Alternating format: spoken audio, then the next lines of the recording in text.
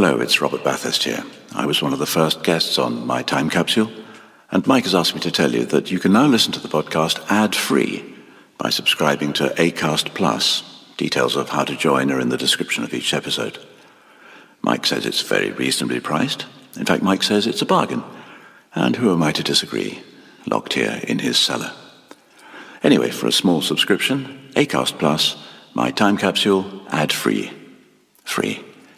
Unlike me. Cool fact, a crocodile can't stick out its tongue. Also, you can get health insurance for a month or just under a year in some states. United Healthcare short-term insurance plans, underwritten by Golden Rule Insurance Company, offer flexible, budget-friendly coverage for you. Learn more at uh1.com. Hi, I'm Daniel, founder of Pretty Litter. Cats and cat owners deserve better than any old-fashioned litter. That's why I teamed up with scientists and veterinarians to create Pretty Litter. Its innovative crystal formula has superior odor control and weighs up to 80% less than clay litter. Pretty Litter even monitors health by changing colors to help detect early signs of potential illness. It's the world's smartest kitty litter. Go to prettylitter.com and use code ACAST for 20% off your first order and a free cat toy. Terms and conditions apply. See site for details.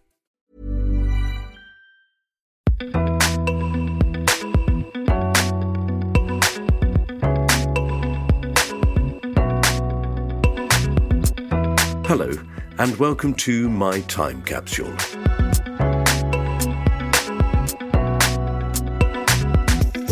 My name is Mike Fenton Stevens, and this is the podcast where I ask my guests to reveal the 5 little things from their life that they would be happy to see preserved in a time capsule.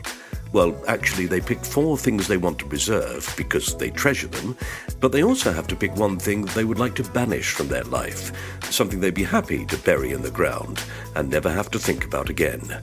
My guest in this episode is the presenter, broadcaster, and comedy writer, Clive Anderson.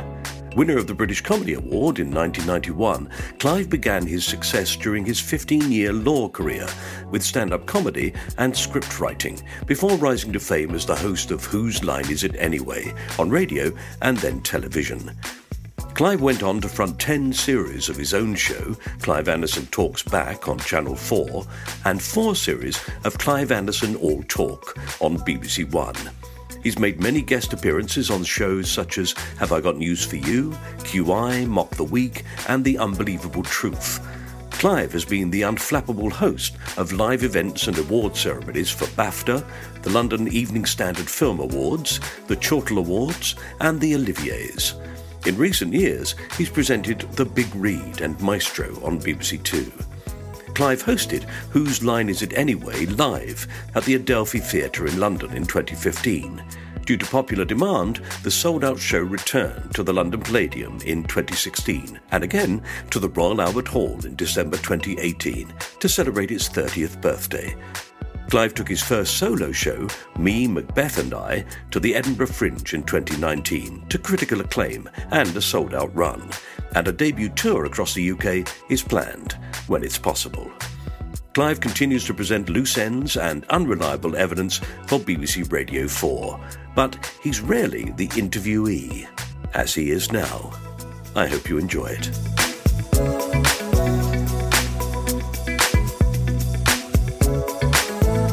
So, Clive, thank you so much for being part of My Time Capsule, my podcast. And it's you must be fed up with podcasts. I've done one or two all the time. But this is the way forward, apparently. I suppose so. But not only are you on them, but then you have to interview people about them every week. Yes. Well, I do Loose Ends on Radio 4, and that's for good reason or bad, is generally interviewing people with something out. And it's a film, a book, a TV series, a play on in the West End or elsewhere in the country. And of course, as you know, as an actor, plays have all come to an end. So there's nobody with new play productions. There's 1 or 2 films still coming up, but they're going to dry up soon. Even books people don't necessarily want to publish. But thus, restless people at home say, oh, I know, I'll do a podcast. Yeah. So I've got quite a few. Twiggy's got a podcast. I interviewed her. Has she? So it's Tea with Twiggy. So it was as though they were meeting up, having a cup of tea. Well, that's sort of what we're doing. Yes, we can't pretend we don't know each other. No, quite. No, we're sort of having tea with friends. But in fact, we're talking about 5 things that you would like to put into a time capsule from your life. So what's your first item? Well, I thought I'd set off, first of all, it's a football. It's a particular football. Yeah. It was one given to me by my grandparents when I was a little boy. I can't say exactly the age that I would have been, but very, very young. When people have often asked me over the years, what's your first memory? I've always replied, it's going on a sleeper train to Scotland to see my grandparents. I spent a lot of time going to Scotland when I was young, holidays, but also to see my grandparents, and then they died, so it was a sort of succession of things. And but I've now begun to doubt my own memory, because I don't know why we would ever have gone on a sleeper. We always had a car, rather grotty old car, which trudged up the road and took ages and ages to get there. I don't know why we would ever have gone on a sleeper, and I didn't really check this out with my own parents before they died. I've been sort of rabbiting on about this. But definitely getting this football is one of my first memories, and I'm fascinated by what you remember, what you don't remember. So I can remember getting the football, and it was a proper football made out of leather. And I don't know how interested you are in football, Mike, but... Well, I am quite interested, okay. Yes. And, I'm a sort of about the same age as you, so I sort of know the football you're talking about, the sort of dub-in football. Yes, it's a leather football, and inside it was a sort of bladder. I don't think it was made out of a pig's bladder anymore, maybe sort of just rubber. And I was fascinated by the inner workings of this, and I can remember getting the football, and I can remember I could take you now to the bedroom that it was over Christmas, so I was sleeping in my parents' bedroom with my sister rather than in my ordinary tiny little bedroom, because we had lots of family there. Anyway, this football, I can remember getting it. I can't really remember playing football beforehand, but I must have been playing football beforehand and been so excited by it. And I can't remember ever using it, because we used to play in the park. I used to wander off when I was from quite a young age. And it rather depended what sort of ball you had at any given time. Normally it was a plasticky thing called a Frido, or a Frido Wembley, which you could kick and it went for miles, or sometimes you had a proper leather ball. So he must have used it for that. And I'd have thought, lodged in my memory, must have been the time when I lost it, or it burst, or the first time I played with it. But it all links up with my memory. Football has been part of my life, and as I say, I used to go to Scotland a lot to see these my grandparents. Were you ever shipped off to your grandparents? Did you go off to your grandparents on your own ever? No, but I spent quite a lot of time. My grandfather came to stay with us when my grandmother was ill, or I broke a leg or something. So that was an early memory. Then we'd go and see them few times. They had a smallish property, smallish sort of flat really, in the Isle of Bute, which is in the Firth of Clyde, a little village out of the way there. And they'd moved there some time before from a bigger house in Glasgow, quite a big house in Glasgow, I think. And as far as I understand it from my parents, they'd just taken everything they ever owned from that house in huge removal vans and then crammed it into this flat. So it was full of interesting stuff, because my grandfather had been to South America, which is quite exotic in those days, and he had things on the wall, made out of old snakes and crocodiles and alligators. And he had loads and loads of clocks as well. But when he died and then my grandmother died, my parents didn't know what to do with any of this stuff, because it was impossible to sort of... because a lot of people go and live on islands like that and they retire, so it's loads and loads of this stuff becomes available. But I was a bit cross. I wanted to take everything, not take everything, but to keep all these exciting things. The only thing I got really was a few books, because he was a publisher, so he had lots and lots of books. I managed to hang on to a few of those, and a clock, which one of his many clocks I held on to, and I've still got. You've still got it? I've still got it, yeah. What sort of clock is it? Is it sort of spins round on a... I don't know why I'm indicating this is a podcast, but I'm indicating to you. It twirls around, and it's every now and then it needs repairing. He did have a sort of grandfather clock, which I know we left there because it was just too big to move, and cuckoo clocks and all sorts of things. I found this all very fascinating. Yeah, of course. My parents, I think, regarded it as a load of clutter that they weren't interested in the slightest. Well, I think maybe that's often the way, in fact, that when you go to clear out your parents' stuff, you've known it all your life and it's been there, and you regard it all as rather worthless. Yes. One or two things you might want to keep because you think they're precious, but not many things. No. I'll tell you another, this is slightly off the subject of this football, but my father was in the RAF during the war, and he also did some stuff with sort of cadet forces afterwards. So he had, when he died a few years ago now, still got his RAF uniform hanging in his cupboard. Yeah. So I, along with a load of other stuff, I had that from him, and I looked at it and I thought, well, am I going to keep this RAF uniform? I've no actual use for it. And I thought, there's no point me hanging on to this. I've got loads of stuff. So I gave it away to a charity shop. And about a week later, I was appearing on a show.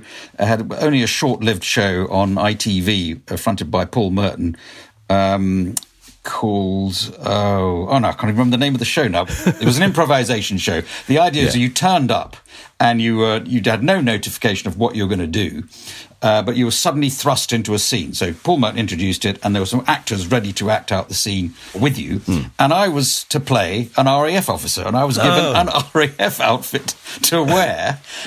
For all I know, it was his RAF outfit, because they might have, the way these TV things work, they might have gone to the charity shop and bought it a week before, but perhaps that's a bit unlikely. But I never thought, this is ridiculous, so there must be some karma or something telling me that I maybe should or should not have disposed of this. And I couldn't even play it like him. He was Scottish and had a reasonably strong Scottish accent, but that's not what you want when you're playing a typical RAF officer. You had to be jolly, chocks away kind of thing, which is how I did play it. Well, you're about the same size. Would it have fitted you? Fairly similar, yes. I'd been doing a show talking about his kilt, which I inherited, and I could never quite grasp that he could have worn the kilt that he had hanging his... but I used to wear it for being on stage and Burns nights and things, and then a few years went by when I didn't wear it, and I had to dig it out again for a Burns night supper that I was going to go and address, and I couldn't get into it. And so I had grown from... He and I both are very, very skinny boys and young men, but in the sort of, I don't know, few years, maybe 10 years at most, probably as a result of getting married or something, I acquired I still have his middle-aged shape. The only way to fit into a proper uniform is to buy one from a general or a major or someone who would have been slightly elderly if you get to our age, because in fact all uniforms are worn by young men. Yes, it's no good. Anyway, they got me a right size uniform for the TV program. So you don't actually remember playing football then with this football? Not particularly that football. What I do remember is that, and football has been, so I think suitable for this time capsule, I've played football, I've watched football, I play football every week, badly and slowly, and I used to play it as a kid. I thought you were a midfield general. Isn't that what they call it? I'm not it means really. You stand in the middle and don't move. I certainly don't move around very much. I tend to stand near the goal, a sort of goal hangery position, or sometimes I hang around the defence. But I'm you get to be so slow when you get beyond the years of properly playing that. So trying to dribble past somebody is no longer possible. Dribbling past somebody involves just taking the ball to them and giving it to them, and trying to tackle somebody. I find, I do a perfect tackle in just half a second after they've left. Yes. So it may or may not look good. It certainly doesn't get in the way of the attacker. You don't play a full pitch still, do you? No, we play indoors on an indoor pitch. So it's a bit bigger than five-a-side, but we do once a year play on a full-size pitch in Italy. We have a tour. We go to Italy and play 2 matches in the course of the weekend, and that is... is it Angus's club, Angus Deaton's club? Angus plays in it as well, yes. It's We're a sort of group of people, except when we go to Italy, when we play against an elderly-ish village side. Yes. We just play amongst ourselves, so we just balance out 2 teams. Remind me of the name. Is it the Strollers? Strollers, that's right. The Strollers. Yeah. People are always arguing that I'm a member of the Strollers because I did once play. Oh, if you once played, then you are technically a stroller. Once you've played as a stroller, you are still a stroller. But this would have been in about 1985. Well, I would, yes. I think that's roughly when we started. And we're still going, I was going to say we're going strong. We're going weak in my case. But you're definitely a stroller. I don't know what that entitled. You could probably come to the Christmas dinner if you wanted to. Wow, I might well do. Yes. I've always been rather envious, actually. Then maybe I will. I'm going to come. I'm going to stroll in as if I have the right. Well, it's only really useful for doing, little quiz questions with each other. Which stroller has got a knighthood, or which stroller has been in prison? Those sort of questions. And there's usually somebody we can come up with who's. What would your unique quality be? Which stroller has a podcast involving a time capsule? Yes, which stroller hasn't played since 1985? I think would be the question. Every single time I try to play football, I just pull muscles left, right, and centre. It's no good. So right. I'm no good. I'm not even good as a midfield general, I'm afraid, anymore. All right. I think I play well within myself, which tries to avoid pulling any muscles by hardly using any of them. But it's like if there's like a cone on the pitch. So if somebody could hit my leg and it goes in the goal, that's a goal for me. I'm the goal scorer. Yeah, no, that's a triumph. That's something to talk about for weeks. So this ball, which would have been, I think, a leather ball for a 5-year-old boy, is, it's a lovely thing to receive. But I'm sure the first time you kicked it, you thought, oh my goodness, this is heavy. Well, they weren't. If you remember the way way balls were in those days, they weren't too heavy the very first time. It's just that if you kicked it around on a wet day or wet grass, it would absorb water. Yes, and it got heavier and heavier. And we played football at school, a bit older than that, maybe. Up to age 11, and you still had to head the ball, even though it was a heavy ball. I think they're worrying about this now, as it may cause injury. Yes. Whether it's better to head a light ball, I don't know, because it's still going to have a force to it. Let's not worry too much about Let's not worry about that. Because I've had, as I say, a lifetime of jollity and interest, either, looking at football matches or playing in them. You've been a lifelong Arsenal fan, is that yes. right? Yes. And, there's been some downs and ups and downs in the... So it's not fantastic at the moment, but... we've had some good times. Yes. For the first few years that I followed, when I was introduced to Arsenal, they didn't win anything at all. They were a really nondescript team, and I'm afraid my memories go right back to the 60s, and Arsenal didn't win anything until right at the end, or just as it became the 70s, and won the double, the cup and the league. And Charlie George. Yeah. I bump into him from time to time. Do you really? Has he got bad eyesight? He has got better. That's all that heading of the ball.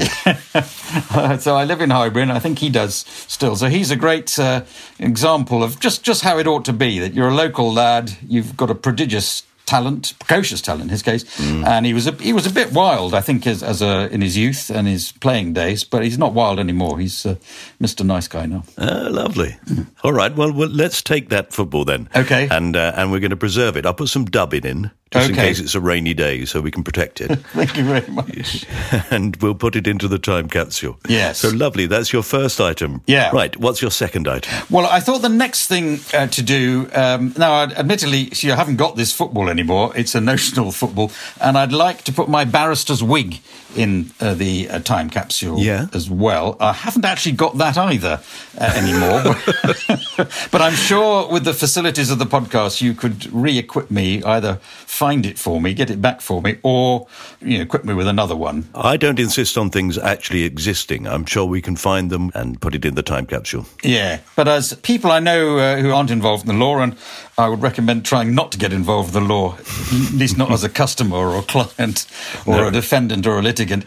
You're vaguely aware that people wear odd things in court, and at least in criminal courts, barristers still wear a wig, and the judges wear a wig, though they're not quite the wigs that people sometimes assume you wear, because I'm sure you've been in sketches and plays and dramas and things, and the judge wears a wig down to his shoulders, and so does the barrister.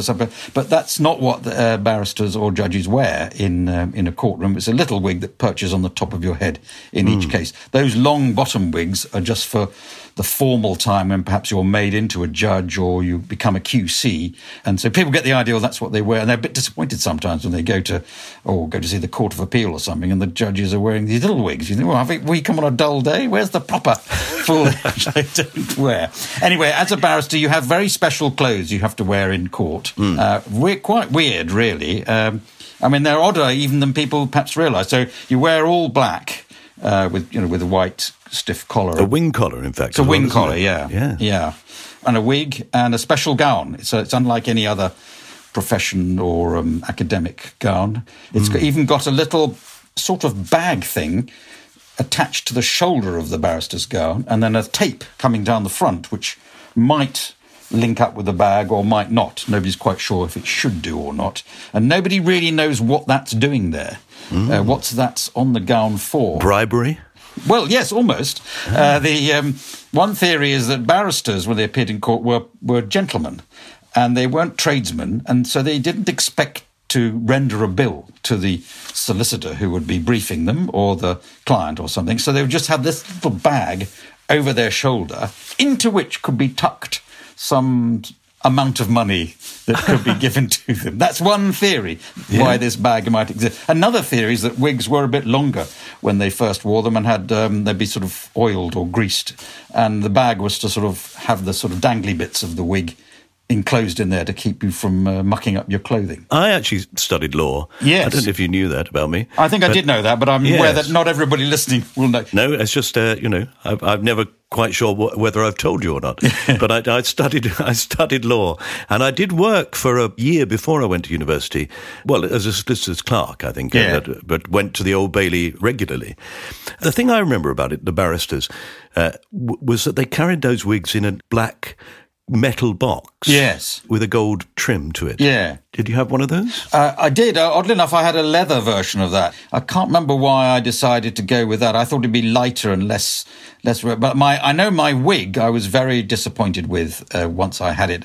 To be a barrister, you have to be a member of what's called an Inn of Court. Middle Temple, Inner Temple, Gray's Inn, Lincoln's Inn. And there's a ceremony to become a barrister. You're called to the bar to be a barrister. You have to do that. And in the Middle Temple, you do that while dressed as a barrister. So you wear a wig and gown. It doesn't apply to the other Inns of Court necessarily. So I was about to be called to the bar with a couple of days to spare, and I had realised in my usual incompetent way, I hadn't really thought about getting myself a wig. Well, there's a proper place you go to, Eden Ravenscroft, and they measure your head and they design your wig to fit you exactly. But it was way too late to do that, so I'll just borrow somebody else's. But a friend of mine said, look, there's a place around the corner. They sell, it's off the peg wig. And so I went in there. Oh, yeah, we can do much cheaper. And I wasn't really concentrating on what they were telling me. They were basically giving me or selling me a lightweight kind of summer wig that wouldn't be too, which is fine. It was quite an interesting idea, but when I realised, it just didn't look quite good enough. It looked like a rather cheap version. So I was, I wouldn't have minded sort of somehow losing it and having to replace it with a better one. But of course, if you don't mind losing something, you never do. So no. But I always thought that the status of a barrister was judged by how worn their wig was. In fact, quite often, because it's sort of a family profession, quite often you would inherit your own father's wig. Yes, I didn't have the long tradition in my family of distinguished lawyers, I'm afraid. Most people buy one, but it starts off looking quite white, and it gets a bit greyer looking and sort of older looking, and that gives you an indication of your seniority. And you never got to QC? I didn't get that far, I'm afraid, and my wig didn't ever really get very old looking. So I did quite a lot of years, maybe 14 years as a barrister. It was quite a long, long enough for it to enter my soul, as it were, and to make me the person I was. Yes. And so at the same time as being a barrister, you were basically also working as a warm-up man, weren't you? Well, yes, I did sort of things on the side in comedy, quite a small way, really, for a long while. So I did a bit of stand-up comedy at the sort of Comedy Store and places like that. And I used to write jokes for sketch shows and bits and pieces. And on the back of that, I got asked to do the warm-up. Say a show like Lass Smith and Jones, with Griff Rhys-Jones and Mel Smith. I wrote quite a bit on that. And then I do the warm-up. And I think I was a better warm-up person who keeps the studio audience happy or genned up, especially in the sketch show. There's lots of gaps. So it's not a job that most people like, but I quite liked it. And as I say, I think I was better at that than actually doing the proper creative work of writing the material. What about as a barrister? What sort of law did you practice? Well, I mostly did crime, which is not the most highfalutin area of the law. It's probably what people think of when you say you're a barrister. You go, you represent, in jury trials and things like that. But in fact, the people who make the real money at the bar do, tax disputes or land law or equity. Crime is... I found it the most fun to do and interesting to do, but it's almost entirely publicly funded. Therefore, the fees are not just, you don't just think of a figure and charge it. You're given whatever the government feels it can afford on paying for things like that. And I understand from my friends at the criminal bar, it's almost impossible to make a living out of it. Yes, it's got worse. You can sort of understand it. If the government's trying to cut down on spending, if they say, well, we're not going to build another hospital, there's there's a riot. If you say, well, we're not spending so much on getting criminals represented in court, and barristers and lawyers are not going to get so much money, there's nobody's marching on Downing Street. Occasionally, I think barristers have recently, but nobody joins in. Nobody's, what do we want? More money for lawyers.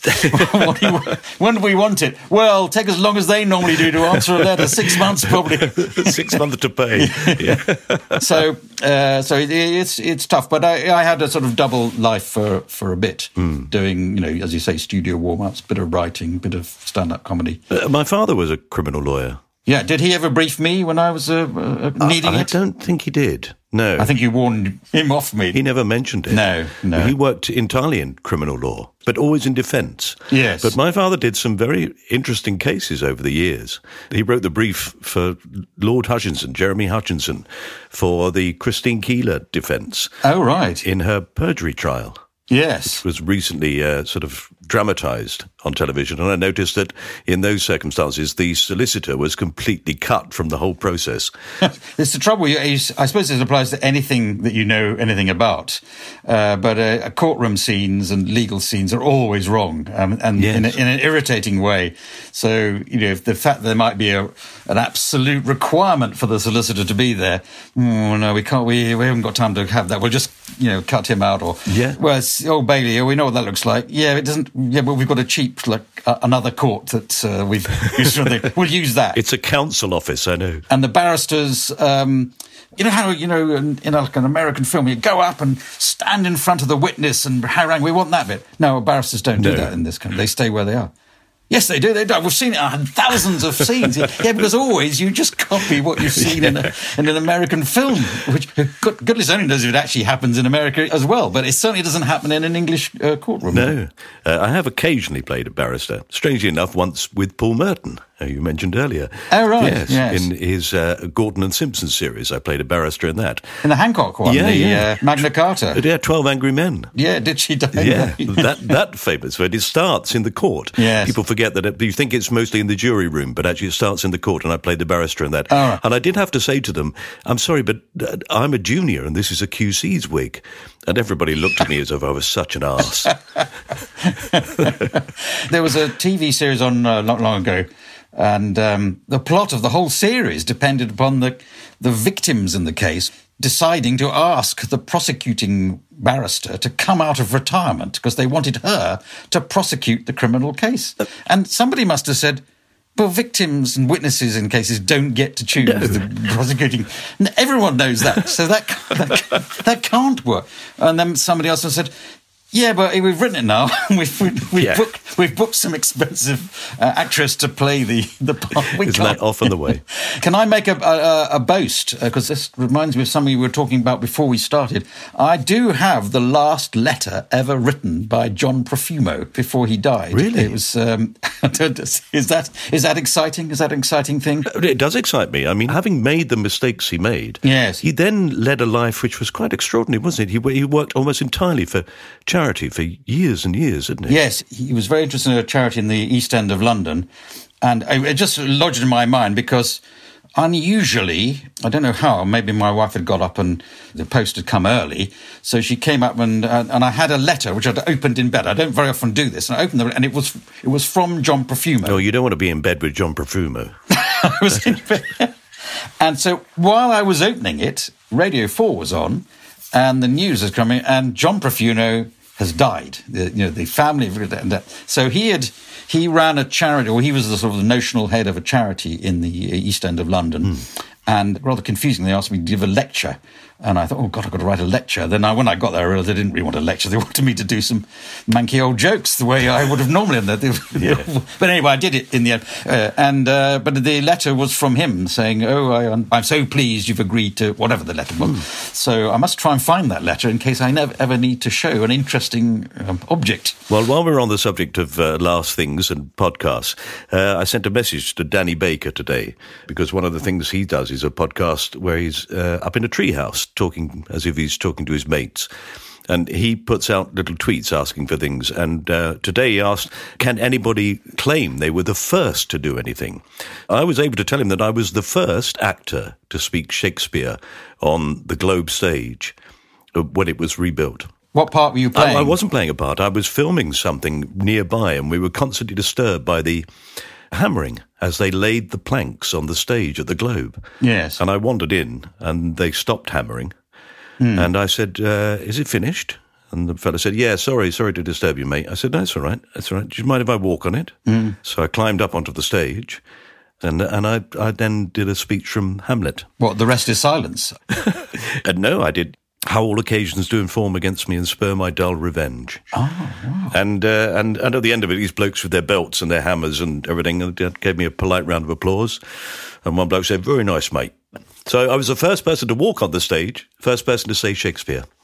Yeah, I would think that would be magnificent, because your beautiful actory voice would carry to the back of the auditorium. It's a good thing. I was very dubious about it when they were we're going to reconstruct something very nearly on the site of the Globe. And they'll use it. But in fact, once it was done, it's fantastic. It is, isn't it?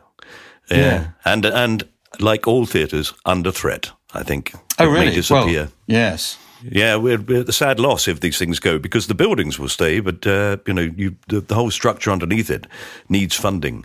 It's one of the great quandaries we're going through at the moment. France, they seem to have decided that it's worth funding the arts, and I think they've set up a fund that will keep the arts going until next August, completely funded. Oh, right. Yeah. Because they say it would be, like Winston Churchill said, when they said we need to cut the arts budget during the Second World War. And he said, well, what are we fighting for? If not, to keep the theatres open. There you are. That's my Winston Churchill I think you should be doing that on the stage of the Globe. Enough of my rambling. So we're going to take your barrister's wig. I shall put it into a leather box for you. Yeah. And we shall put it into the time capsule. Thank you very much. You're very welcome. Okay, so we've done 2, so we've got 3 more. Yes. So what's your next one? We're going to take a short break here for some adverts. We'll be back with Clive very soon.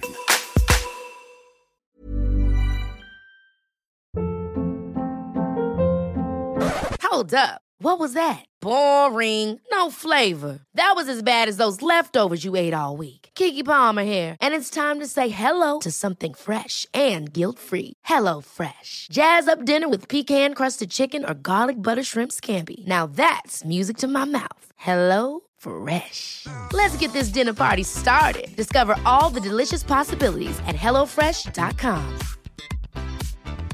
Quality sleep is essential. That's why the Sleep Number Smart Bed is designed for your ever-evolving sleep needs. Need a bed that's firmer or softer on either side? Helps you sleep at a comfortable temperature? Sleep Number Smart Beds let you individualize your comfort, so you sleep better together. J.D. Power ranks Sleep Number number 1 in customer satisfaction with mattresses purchased in-store. And now, save 50% on the Sleep Number Limited Edition Smart Bed for a limited time. For J.D. Power 2023 award information, visit jdpower.com/awards. Only at a Sleep Number store or sleepnumber.com.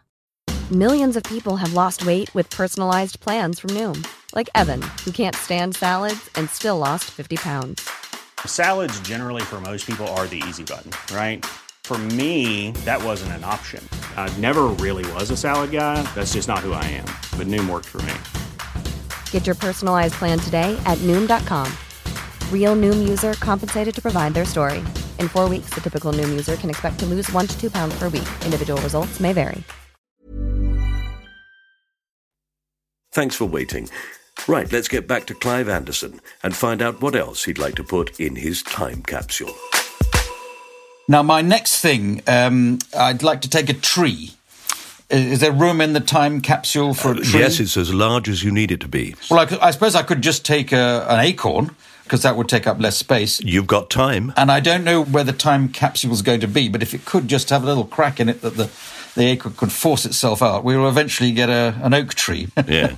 So I'd like a tree because I have a long-standing interest in trees, and for quite a few years I've been president of the Woodland Trust. Mm-hmm. So I've advocated on behalf of trees up and down the country.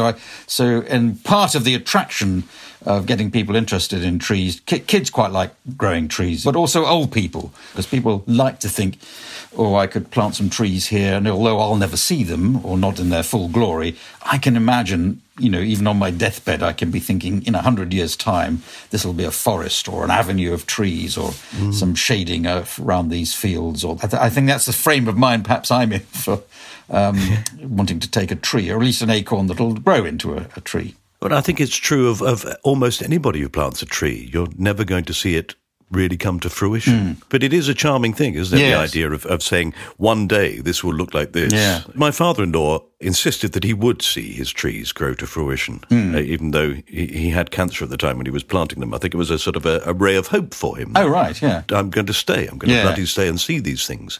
But if you look at sort of things like Capability Brown, to see the glory of those things in 200 years' time, it's a marvellous thing, isn't it? Yes, it's a sort of artwork requiring time to bring it off. But just planting an area with trees in it without any particular design, other than you can still imagine the forest of the future, or hope for it at any rate. They're extraordinary things as well, aren't they? Forests and woods.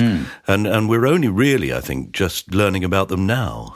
Well, yes, the thing about them is they only really sort of grow to their full potential after perhaps hundreds of years. So the only term you can really use is ancient woods, which in this country you can say, well, if trees have been growing on the same spot for 400 years, the records up before that are too inaccurate. You can't say for certain it's a wild wood that's always been there. But if it's been there for 400 years, it will have acquired a whole ecosystem of funguses and interlocking plants and things. So sometimes, sadly, there is a need to chop down an ancient woodland because somebody has to have a railway or a road or an airport or whatever it is. And usually these days, the relevant government agency will say, well, never mind, although we're going to chop down that ancient wood, we will plant some trees further over, maybe more trees. And you think, well, that's quite good. That's a bit good, but it's going to take hundreds of years to get back to what you've lost. And that's just in this country. But then you look at the world, when sort of Brazil or Indonesia or West Africa, and you're chopping down trees that have been there for hundreds of years, you're going to make a bit of a profit. Maybe you're going to turn it into grassland for cows. It's not doing the planet any good in the long run. No. And there'll never really be those same sort of woods again, will they? No. I mean, because they'll plant conifers or something. Yes, well, some trees don't really come back. Even it's quite hard to get oak trees to germinate in this country now. They get a mildew, so they can, if it's a nice sunny area, they can turn into oak trees, just naturally, just wild on their own. But within a wood, it's quite hard for them to do that now. They get too mildewy. So it's and there's quite a lot of diseases. Anyway, I don't want to be despondent about trees. No. I mean, there are marvellous things. My wife, just today, I was walking in woodland, and my wife pointed out to me a thing called a mother tree. Yeah. And I had no idea what it was.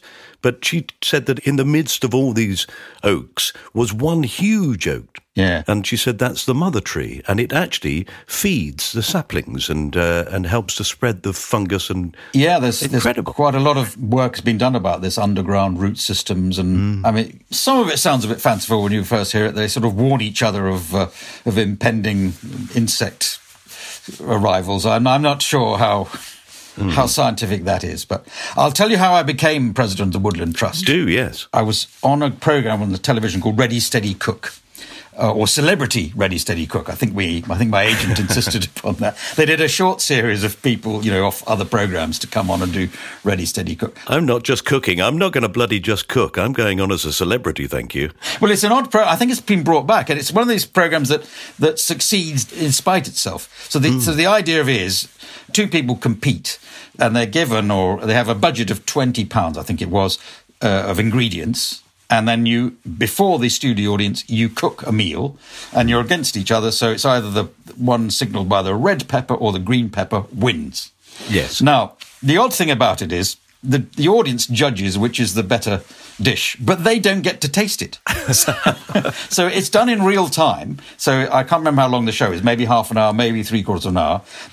You come in saying you've bought the ingredients. I mean, it's not exactly a fiddle. They just make sure you don't go above the £20, but they buy the ingredients for £20, so they keep within your limit. And you don't even cook the food because you're assisted by a chef who's there. In my case, it was Ainsley Harriott. So as I assisted by, he basically, Clive, hello, good to see you. And he cooked the thing with me sort of, handing him things and doing some mundane things. But because it was a celebrity thing, you didn't win any money or a prize or anything. You won some money for your charity you were going to nominate. So my becoming president of Woodland Trust depends upon me winning this particular episode. And I was up against Gregor Fisher, yes, Rabsy Nesbitt. So he was cooking on his side of the thing, and I was cooking on mine. And you go out of the studio for a bit and somewhere, then you come back in again, and they're about to vote. And Fern Britton was presenting at the time, and she asks you if you bring something in of your own, something in addition that you cook. So I brought some marmalade in, because I make marmalade most years, and she wasn't quite certain of that, because it would taste a bit soapy, and I think somebody had washed the jar because it was a bit too sticky. So my fabulous, oh no, I'm losing it on the marmalade. Then they said, so they are, well, Gregor, what have you brought in? He said, well, I've brought some potatoes in from my own garden. And she said, oh, you grew those yourself? And he had a flash of honesty came over him and said, oh, no, my gardener did. Oh. And it was, wait a minute, Rabsy Nesbitt's got a gardener. The audience, which was a London audience, admitted, took against him. At that point, I think he was winning on the basis that my marmalade was soapy at that point. But no, he's got a gardener, Rabsy Nesbitt. And so then there came to it, I won, and I had to say which charity. Now, usually people they've got a story to tell, fair enough, about a relative, or they go for a children's hospital or something like that. And I just thought, there's some charities never win out on these things, and I'm so keen on trees. I'll say the Woodland Trust. And they all, oh, all right. So, but the Woodland Trust, the guy running it at the time, saw that, and he said, he got in contact with me. He said, well, if you're so keen on the Woodland Trust, you could be our president. And I said, well, that'd be great. Am I not replacing somebody? He said, oh, no, it's an important role. Well, who am I replacing? Well, we've never had a president before. We've survived without a president, but we could make you the president. So I suppose he should have just said, come and be a known supporter or something. But anyway, so that's so I've been there ever since. So I'm sure there'll be a revolution at some point and I'll be replaced. But so since then, which is quite a few years ago, I'm the president of the Woodland Trust. And what do you have to do as a president? Well, I don't have to do a great deal, but I make the odd speech, a bit of fundraising.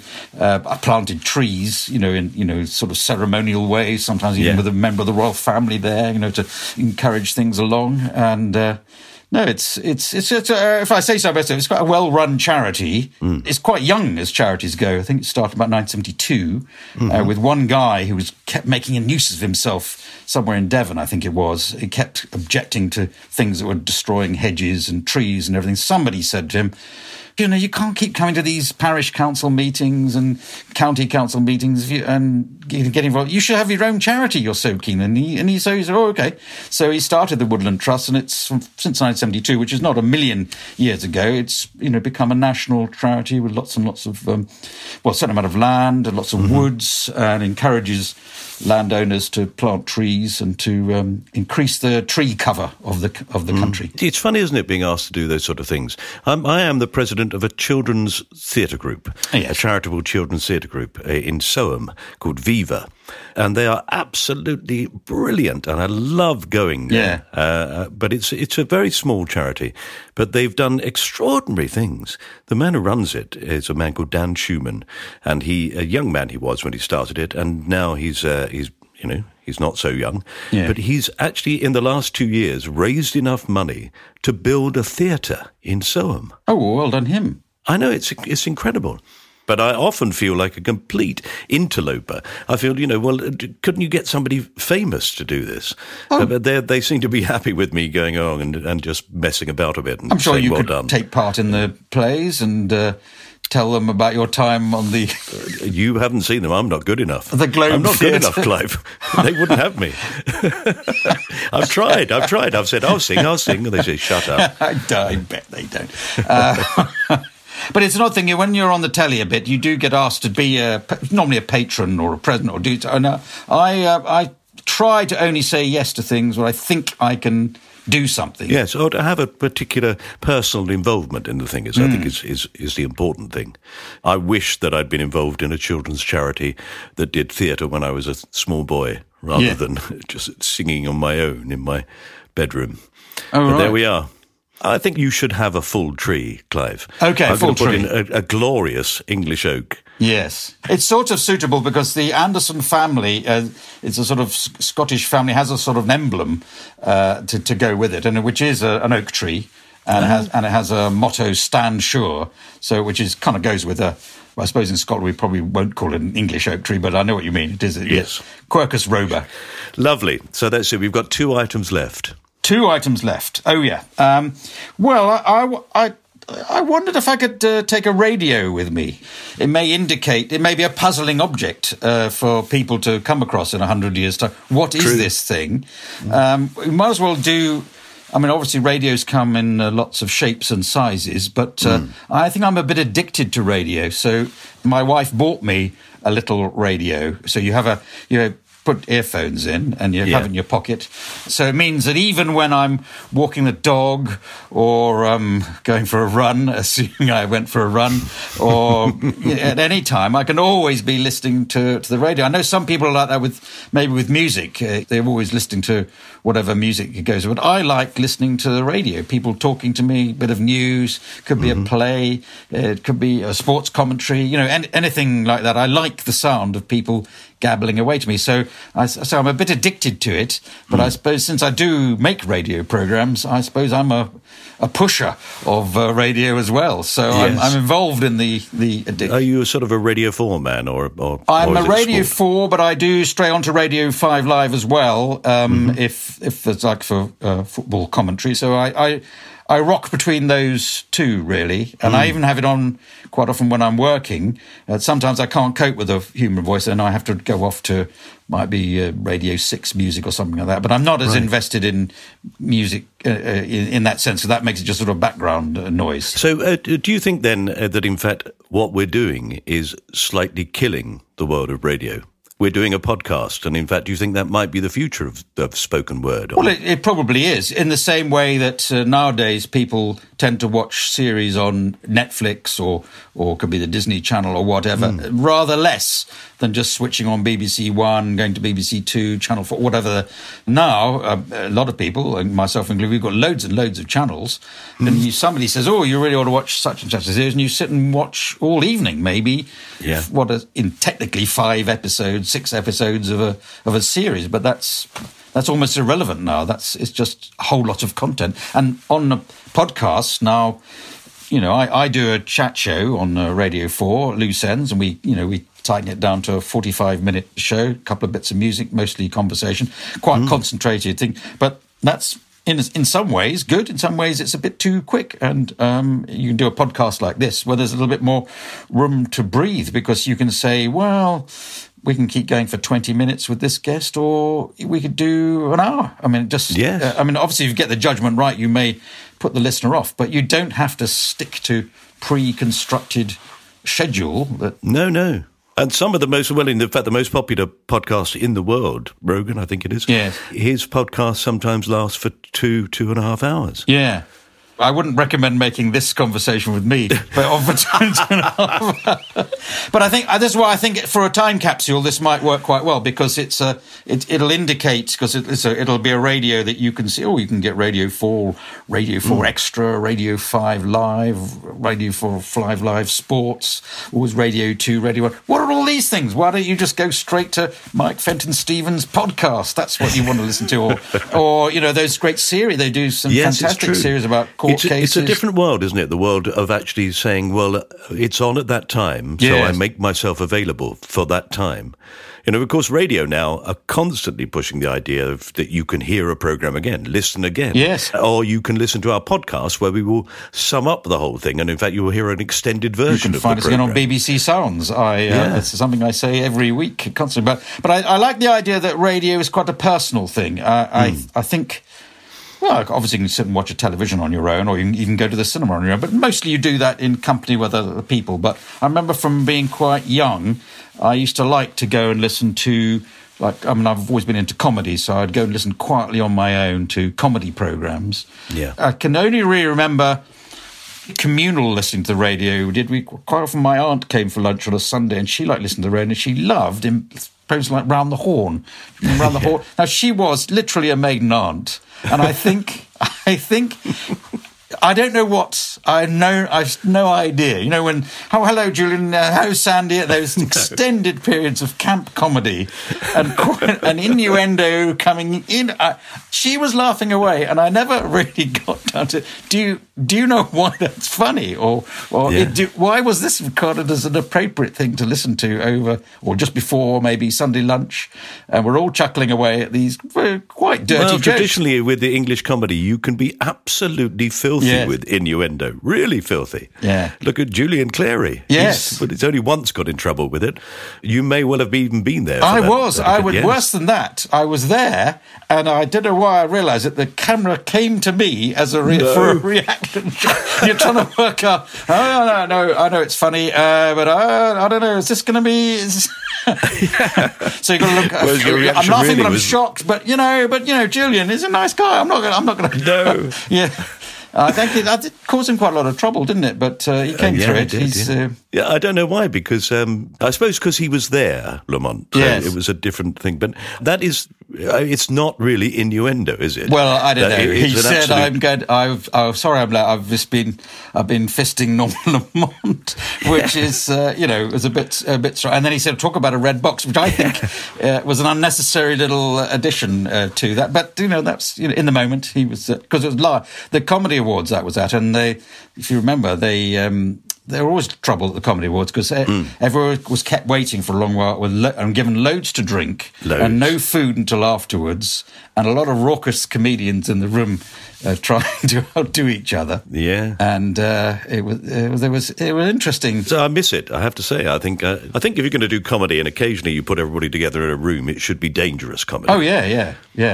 So, and I'm plugging away with the idea of radio, and I wonder what your view is, Michael. Your program, Radioactive, yes, that was a big success on, and I know you do a sort of stage version of it now. But see, you've done this interviewer thing, haven't you? You've turned it round now. No, but I. All right, I will answer your questions. Some things work very well on radio. They look really well on radio, and comedy is a prime example of it. Yeah. I think it's possible for podcasts to replace spoken word radio. I think it could happen. And it could got to the point where so few people are listening to Radio 4 that actually, why not? And you can get all the news and everything you want so instantly now in all sorts of ways. Yes. That the idea of having to tell you the news every hour, on the hour, again could become outdated, I think. Yes. Maybe. I think it is a shame because I like the rigour of the half-hourly slot.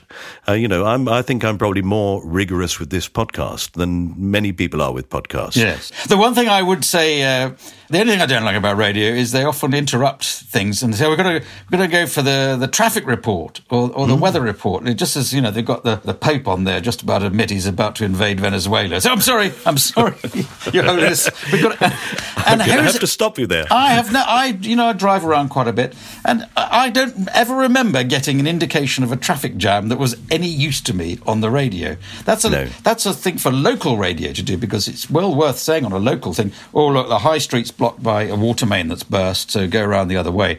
But saying, oh, and here's the blockage on the M something you've never heard of, another one down in Cornwall, and in Hampshire. No, but this is no good to me. What's happening on the M25? No use at all. Yeah. And not only that, without a doubt, your sat-nav will be reacting more quickly than they will be by getting the information, the waiting to their sort of half-hourly slot and then telling you about it. Yeah. They never mention a traffic jam you're sitting in, do they, on the radio? No. And if you are sitting in it, it's too late anyway, isn't it? The M1 is blocked just outside Luton. Yes. It certainly is. I could have told you that an hour ago. Still. Yes, it's very true. Well, but, I like the idea that you'll put a radio into the time capsule and that actually people will open up the time capsule in the future and wonder at it. Think they're going to be puzzled. Well, why didn't they put pictures with this? Why can't you see anything? What's the point of just having voices? Do you think that will disappear? Well, I don't know. In fact, I suppose you could put any bit of technology into this time capsule. The things that I'm speaking to you I've got a microphone plugged into a MacBook, and this. I don't know how long I've had it. It's just people looking and say, about time you upgraded that, isn't it? I think, well, I've only had it about 5 years, but so if this time capsule is going to be picked up in 100 years' time, it'll look so weird. Yes. And you won't be able to access anything on it because the software will have been forgotten. occasionally these things turn around. I'm going to take you back to law. Yes. I have a friend who worked as a solicitor for British Telecom. Yeah. And he was put in charge of selling all the old tubes that ran all over London, and they had been used as a sort of air compression system of sending capsules between major offices around London. It was a system set up by the Victorians. An extraordinary thing. Yeah. You know, you'd put this thing into the tube. And then you have to blow really hard. Yeah, and then you blow really hard and hope it goes to the right office. Old-fashioned shops used to have something like that, didn't they? Yeah, they have them in shops, didn't they? But anyway, this was all over London. It had only existed for a few years and then become redundant, but it was still owned by British Telecom. And to dig it all up was going to cost them a fortune, so they decided to sell it. And they sold it for very little money. And then Wireless and Cable, who bought it from them, fed all their fibre optic cables through these tubes and saved themselves a fortune. Yes. Well, just to preserve it then, absolutely, we should put radio, which has been important in both our lives, into the time capsule. And so we've got one final thing, and I'm afraid this is something that you would like to be rid of, really. Well, it's unfashionable to want to get rid of this, but it's a bicycle. But it's not any bicycle. It's the bicycle I was riding when I was 11, when I had quite a bad road accident. Yeah. It was nobody's fault but my own, and irritatingly, the bicycle was undamaged. And once I recovered, I rode it afterwards, and it didn't put me off bicycling, although I advanced to motor bicycling, which was much more exciting. But at the time, I had a bad cycle accident. What happened to you? It was the summer holiday between primary school and grammar school. And my father was away for a week. He went away once a year for a week. And I don't know, have you found this, but I think one parent being away from a two-parent household, something always goes wrong while that one parent is away. Anyway, unusually, we decided to have fish and chips for lunch. Normally, we might have only occasionally ever had that, but it would be an evening thing. But for some reason, my mother said, all right, because she didn't drive, so we didn't have a car, I would cycle off to the shops to get the fish and chips. And of course, when you start doing it, while you're there, get a loaf of bread. And so I wasn't overladen, but I had a few things on so I was cycling home, happy as Larry. It was a summer day.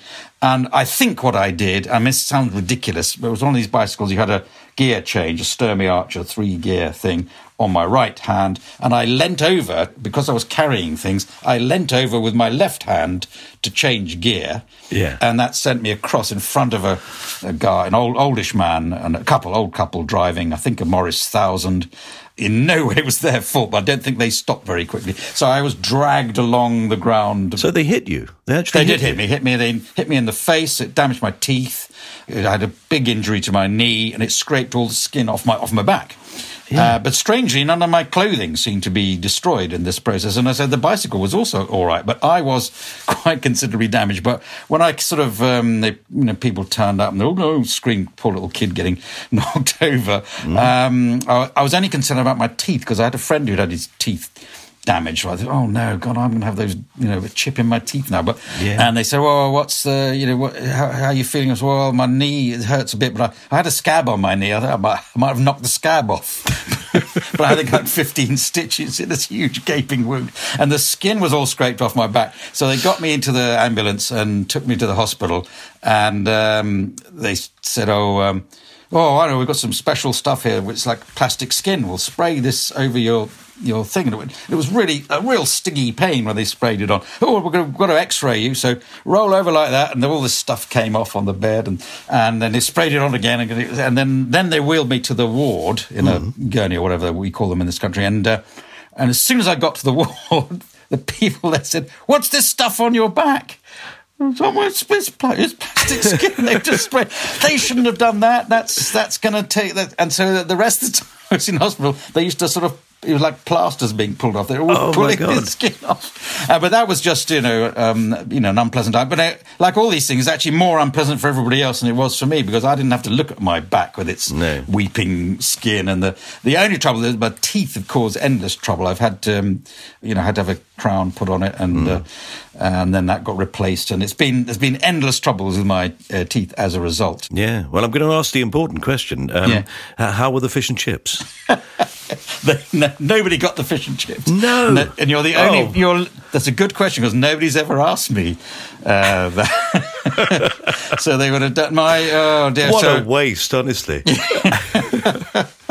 All these stories I know are really interrelate, because I was talking earlier about this football my grandparents in Scotland had sent me, and by the time I was about 11, my grandmother died, and I had to deal with that because my mother was ill, and she was still ill at the time of having this accident. She had a problem with her heart, which so it's not ideal if you've got a bad heart. No. The phone rings. I know you were expecting lunch, but... So she had to put up with that. And then now I'm thinking about it, I think then later on, when I was, I suppose, more or less grown up, sort of in my early 20s, I used to ride around on a motorbike. So I can see now, with my sort of parent's eye view of the world, how distressing it must have been that this idiot son, who hadn't necessarily developed too much in his early, was now riding around on a motorbike. Yeah, you would think you would have learnt your lesson. But that's something I did when I was a barrister. I used to ride around on a bike because you could get to court here and there. It makes sense in London. Yes. It's so much quicker. But then, it's quite quick on the tube, I have to say. Yeah. My father used to cycle. My mother and father, I think, sort of courted by going on bicycle rides out to the countryside. And my father, when we eventually moved out to the area that they used to go cycling to, which is probably the reasons why we moved there, every time we went down this very steep hill, my father would tell me that that's the hill that he'd crashed his bike on. Yeah. And apparently his brakes failed. And at the bottom was a very sharp turn, and he couldn't turn. So he hit the hedge and went over the hedge onto the roof of a shed. Oh, that's unlucky. And all he remembers is that the woman who lived in the house shouted to her husband, "George, it's happened again." Oh, dear. So there we are. All right, I'm going to put that undamaged bicycle. Yes. It's so unfair. Yeah. I'm going to put that undamaged bicycle into the time capsule, and we're going to lock it away, and you'll never have to risk riding it again. And if you could find the jeans I was wearing, they were under. How you can have a 15-stitch wound in your knee? I have no idea. But through trousers, I don't know. No, I've only ever come off a bicycle or a motorbike once. I came off a moped, which is no sort of great shakes. But yes, I was testing it out to see if I wanted to buy it. And it was quite late at night. And I had been drinking. Yes. And I reached a roundabout, had no idea of how to control a moped or what speed I was doing, and I slid off it underneath a police car. Oh, wow. And the policeman got out and said, "You all right, son? Come here." Oh, dear. No, that was nasty. And, of course, my trousers were completely torn, as was my leg. And he said, "Oh, that's just terrible. Oh, look at your bike." I said, "Well, it's not mine yet." What an idiot. Yeah. Did you buy it, or did you? I did buy it, but I was done for driving without insurance or a license. Oh, no. Yeah. Yes. My one time in court. Not a good thing for a law student, I have to say. I eventually got rid of one of my motorbiking days. I sold my last bike to my next door neighbour. He used to help me fix it from time to time, and he was fixing it, and then he said, "I'd quite like to buy this." And I said, "Yeah, I'll think about it," because it was, the cold winter. And then I was in a car, and he hurtled up to me very, very urgently and said, I want to buy a bike." And I said, "Okay, yeah." So I think, no, I want to buy it now. And he produced the money in cash. And I could not quite work out why it was so necessary for him to buy. There must have been some reason he'd been stopped on it, or he wasn't, and he had to acquire ownership of it to justify his insurance policy or something. So okay, I'm happy. And I didn't think then that was me giving up motorcycling. I thought I'd get a better bike, but I never did. So that was it. That was it. That was the end of it.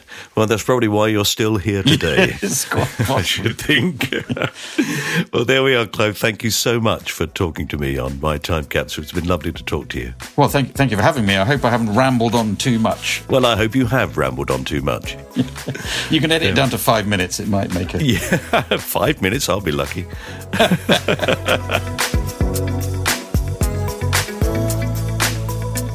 You have been listening to My Time Capsule with me, Mike Fenton-Stevens, but mostly my guest, Clive Anderson.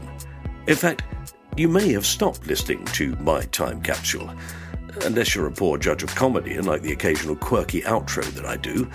Still, before that, I have to tell you that you can subscribe to this podcast to stream all episodes for free on Acast or your own favourite podcast provider.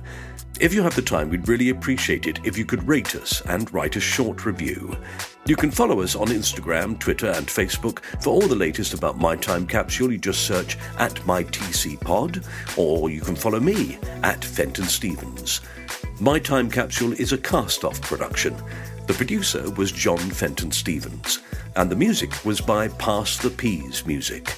Thanks for listening, especially the very dear Roger Povey. And if you want a personal thank you, all you need to do is to retweet every post about My Time Capsule, like my mate Roger does. Thanks, Roger. Bye.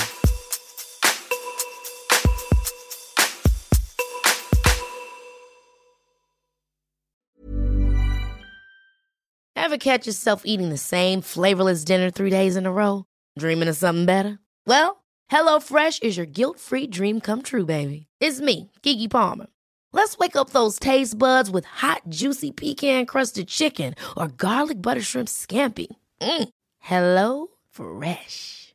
Stop dreaming of all the delicious possibilities and dig in at HelloFresh.com. Let's get this dinner party started. Even when we're on a budget, we still deserve nice things. Quince is a place to scoop up stunning high-end goods for 50 to 80% less than similar brands. They have buttery soft cashmere sweaters starting at $50, luxurious Italian leather bags, and so much more. Plus, Quince only works with factories that use safe, ethical, and responsible manufacturing. Get the high-end goods you'll love without the high price tag with Quince. Go to quince.com/style for free shipping and 365-day returns.